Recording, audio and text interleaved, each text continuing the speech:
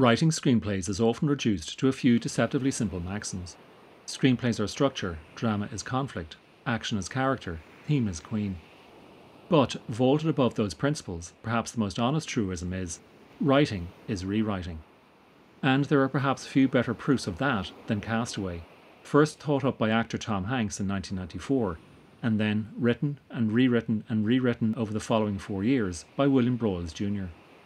Here is the film's director, Robert Zemeckis. The way Tom explained it to me was, what would it be like to really be stranded on an island? What would it really be like? I said, that's pretty interesting. He and Bill wrote a couple of drafts of the screenplay, and then they sent it to me. That was about 5 years before we started production, and it had a long way to go. We did 125 rewrites, so there were like millions of changes, hundreds of thousands of them, which is the process that you go through when you make a movie. I mean, nothing's ever just written, ever. Screenplays are endlessly rewritten and endlessly rewritten. A story's title is often the first engagement a reader will have with the script.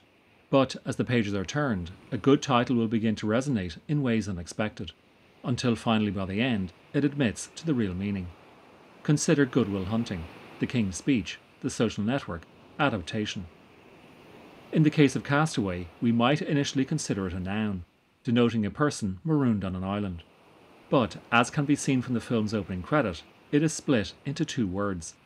First we see cast, then away, which redefines it as a prenominal adjective, cast, away, or a verb, to shed, let go. But the way the film was advertised, the story was about a man whose life is literally and figuratively blown off course when his plane crashes over the Pacific Ocean and he is washed up on the shore of a tiny, remote and uninhabited island.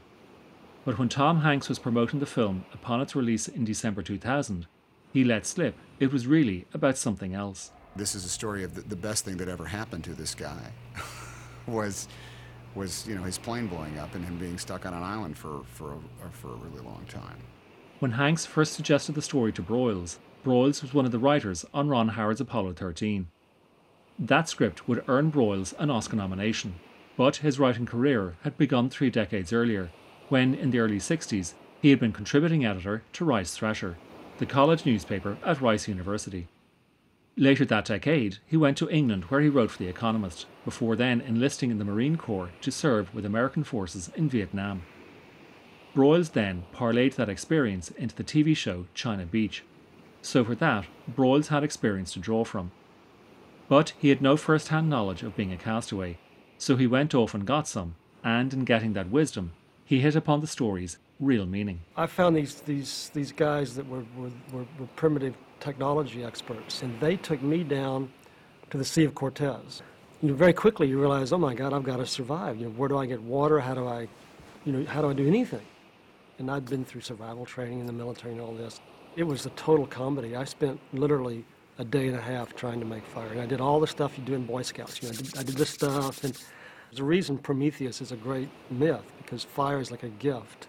And as Tom and I started talking about it, the idea of him being a Federal Express executive came out very early, and because it was sort of the symbol of modern man. What is modern man? Is he so dependent on technology that he cannot survive without it? Is he self-reliant in any way? Can he adapt to his new surroundings and face down the challenges of isolation? Here is Hanks again, this time on The Charlie Rose Show. The idea of a person being taken away from the distraction upon which I think we can hang our lives after one. By and large, we are loaded with distractions, not just of what we choose to entertain ourselves, but also the way we fill up our day is always bent on having your attention dragged away from, probably something you'd rather be able to pay attention to. And once that's gone, in the form of Chuck Nolan, and there's literally nothing else that's left, what does that do to you? Do you become like a monk? Yeah. Where you become even, more spiritual, and I thought it was worthy of examination to see what that would do to a guy. Excuse the pun, but that realization comes to Chuck Nolan gradually, in waves. He works for FedEx, and so his job, his purpose, and for a long time Chuck thinks the meaning of his being, comes from always having a deadline, and just as importantly, having a destination. Literally, a point. Excuse the next pun, but all that is chucked out the window when he finds himself, here's another one, in no man's land. Yet it takes him a while to understand that he has not been so much stranded on a desert island as liberated from the distraction of modern life and all its trappings. In preparing for the role, Hanks famously padded out his weight, adding on some 55 pounds. Which means, in terms of drama, we see him feasting with his family at Thanksgiving, and then, later on the island, we see him foraging for food and shedding that excess down to the bare essentials. But that is not the only measure of change going on. Look carefully and you will notice how Zemeckis and his cinematographer Don Burgess frequently open a given scene on a close-up of an object before pulling away to develop the master so we observe that object in the wider context of the scene. Yes, at the beginning the constantly roving camera reflects Chuck's restless energy. But such moves always visualize, or at least foreshadow, the wider awareness that Chuck will have to develop. Likewise, the camera moves pit the events into a broader historical context. Of all the squares in all the cities in all of the world, the one place Broyles and Zemeckis put Chuck is Moscow's Red Square, and all around him we see evidence of the monumental fall of communism as Russia shed its totalitarian communist past and ushered in capitalist democracy. And as far as Chuck is concerned, it's about time. That's why every FedEx office has a clock. Because we live or we die by the clock. We never turn our back on it. And we never, ever allow ourselves the sin of losing track of time. Locally, it's 1:56. That means we've got 3 hours and 4 minutes before the end of today's package sort. That's how long we have. That's how much time we have before this pulsating, accursed, relentless taskmaster tries to put us out of business. Of course, when the plane crashes and Chuck wakes up on the shore, his notion of time and how he measured it is, well, washed away. The tick-tock of the clock is replaced by the waves endlessly lapping up on the sands.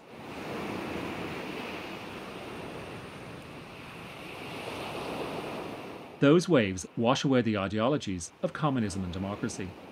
Here they account for nothing. Yet one ideology remains, and that is Chuck's commitment to work. When he washes up on the shore, he finds FedEx packages strewn across the beach, and at first he adheres to protocol and dutifully goes about sorting them into regions. His adherence to the world of order, shipping and delivery orders is so great he is refusing to admit to his new situation. Which means Broyles has turned the FedEx boxes into a metaphor. A more fanciful term for it is analogical juxtaposition. But either way, once a writer attaches metaphorical significance to an object, it is difficult to change it. Think of how in The Godfather, the use of glass and its shattering symbolises both the Corleone family's strength and vulnerability. Or in Ferris Bueller's Day Off, the significance attached to the 1961 Ferrari 250 GT California. Now consider how the Coen brothers used the peeling wallpaper in Barton Fink, Tom Regan's hat in Miller's Crossing, the rug in The Big Lebowski. Holy Jesus, what is that thing? It's my cat. Well, it's not my cat. Grown man with a cat. Is that part of your act? No. What'd you say you played? Folk songs. Folk songs. Thought you said you were a musician. Folk singer with a cat. You queer? It's not my cat. I just didn't know what to do with it. Really? So, did you bring your dick along too? Can we all agree with any degree of certainty exactly what each or any of those objects symbolise? No, because the Coens studiously keep their meanings ambiguous, which is a polite way of saying that they just might mean nothing at all. Either way, they do retain our fascination and thus vitality.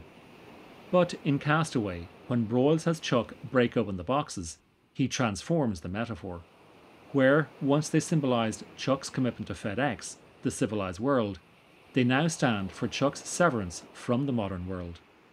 And then Broyles goes one step further by having Chuck sift through the contents and assess them for their adaptability. How could videocassettes and ice skates possibly help him survive? Just as Chuck changes their function, so too has Broyles managed again to change the meaning of his metaphor. Now consider how the film opens. Here is how Broyles wrote it. The Texas plains, horizon to horizon, nothing but the browns and ochres of the earth, and the blue and violet of the sky. The sheer scope of it sinks in. The blank slate of nature, the absence of man. Broyles is already setting the groundwork for what will follow. Then in the distance, Zemeckis has a FedEx van appear, and with a clear sense of direction, it takes a right turn and heads on towards its collection point.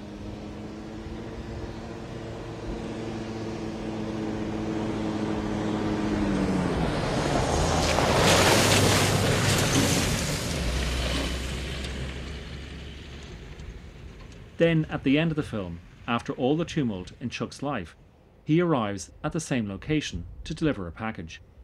The one package from the island he chose not to open, because it was bedecked with angels' wings, which Chuck read as a constant reminder of his need to get off the island.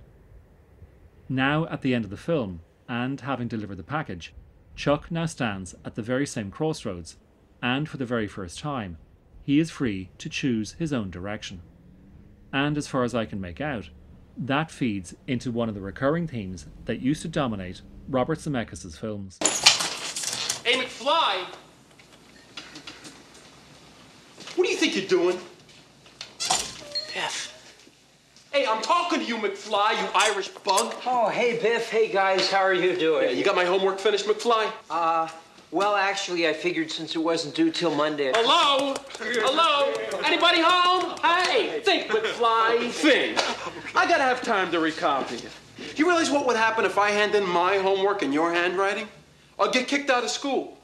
When, in 1985, Doc Brown had plutonium to power his DeLorean time machine, once Marty McFly finds himself back in 1955, they don't have the means to generate the 1.21 gigawatts required to propel Marty back to the future. But because Marty has come from the future, he knows precisely when a bolt of lightning strong enough to generate the power will strike the town's clock tower.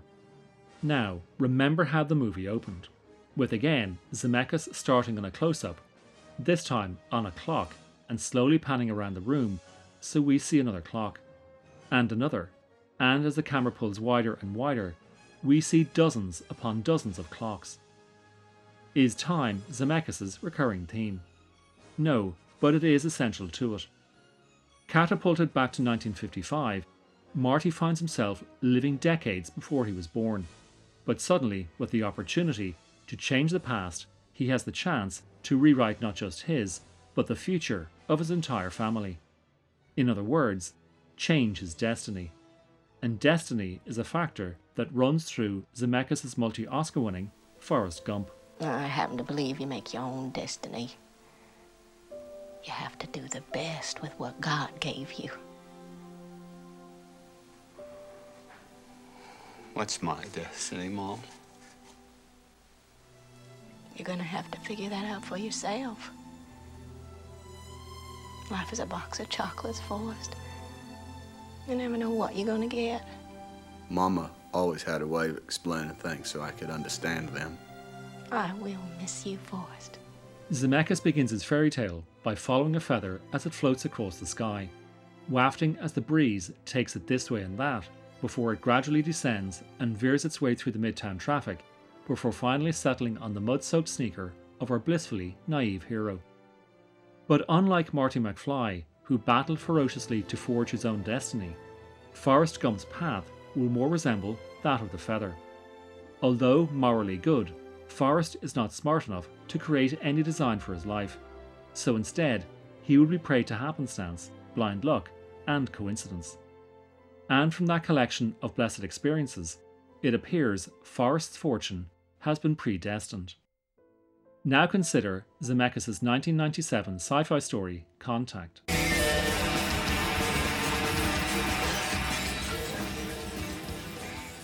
Just like before, Zemeckis begins on an object before pulling out to a wider shot.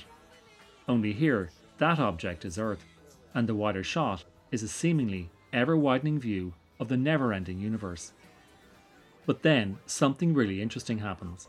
As the planets slip into the distance, and the solar systems merge into the Milky Way, and the light blurs into a massive colour, the image suddenly alters and we realise we are looking at a human eye. And pulling away yet further, we see the eye belongs to that of a young girl. And in that one shot, Zemeckis has once again visualised part of his theme. CQ. CQ. This is W9GFO here. Come back. Contact charts not only a great journey across the stars, but also the sort of mind needed to envisage such an epic voyage to begin with. Great minds are needed because the cosmic trek ultimately ponders on the origins and unifying elements of the universe. Is there a cognitive design to the cosmos, premeditated by one single deity, or is the universe self-governing, run by an infinite number of ever-readjusting equations? Do you believe in God? Dr. Arroway. As a scientist, I rely on empirical evidence, and in this matter, I don't believe that there is data either way. To end, here are two other things scriptwriting is about: making brave choices and resisting the easy route. The number of daring decisions Broyles and Zemeckis made are really instructive to storytellers. Surely there must have been a temptation, or at least the pressure from the studio, to cut away from Chuck and the island and back to Memphis to show the panic, loss and trauma his loved ones would have been going through. And then intercutting their ultimate resignation to the loss with Chuck's efforts to get off the island. But those decisions would have weakened what I regard as Broyles' best screenplay, Hanks' best performance, and Zemeckis' best movie.